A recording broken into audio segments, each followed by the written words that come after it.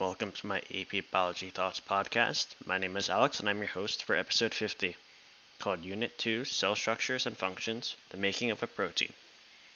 Today we will be discussing the process of how proteins are formed inside cells. Proteins are one of the most important macromolecules. They're responsible for many essential functions in the body.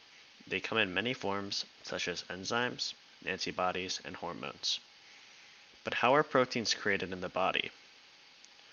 First, transcription occurs to produce mRNA. DNA in the nucleus unwinds to expose the bases to act as a template. DNA polymerase breaks the hydrogen bonds between the bases. RNA polymerase then takes the exposed bases to create an RNA chain from the DNA.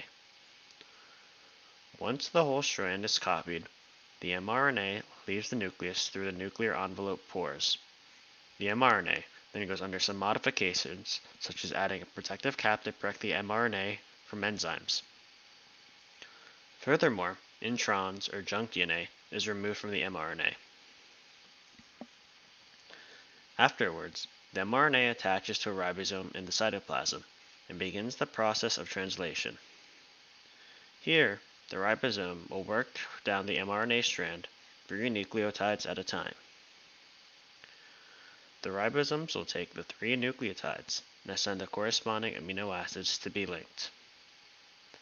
Now, the polypeptide chain undergoes 3 stages of folding to shape the protein for its specific function. The protein first folds using hydrogen bonds to hold the new structure together into a secondary structure, such as an alpha helix. The next 2 steps are very similar to the first, with the protein undergoing further stages of folding to create a complex quaternary structure. Protein synthesis is one of the most vital aspects of biology.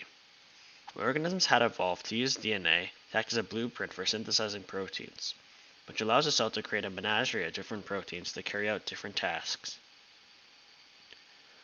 Thank you for listening to this episode of my AP Biology Thoughts. For more student-ran podcasts and digital content, make sure that you visit www.hvspn.com.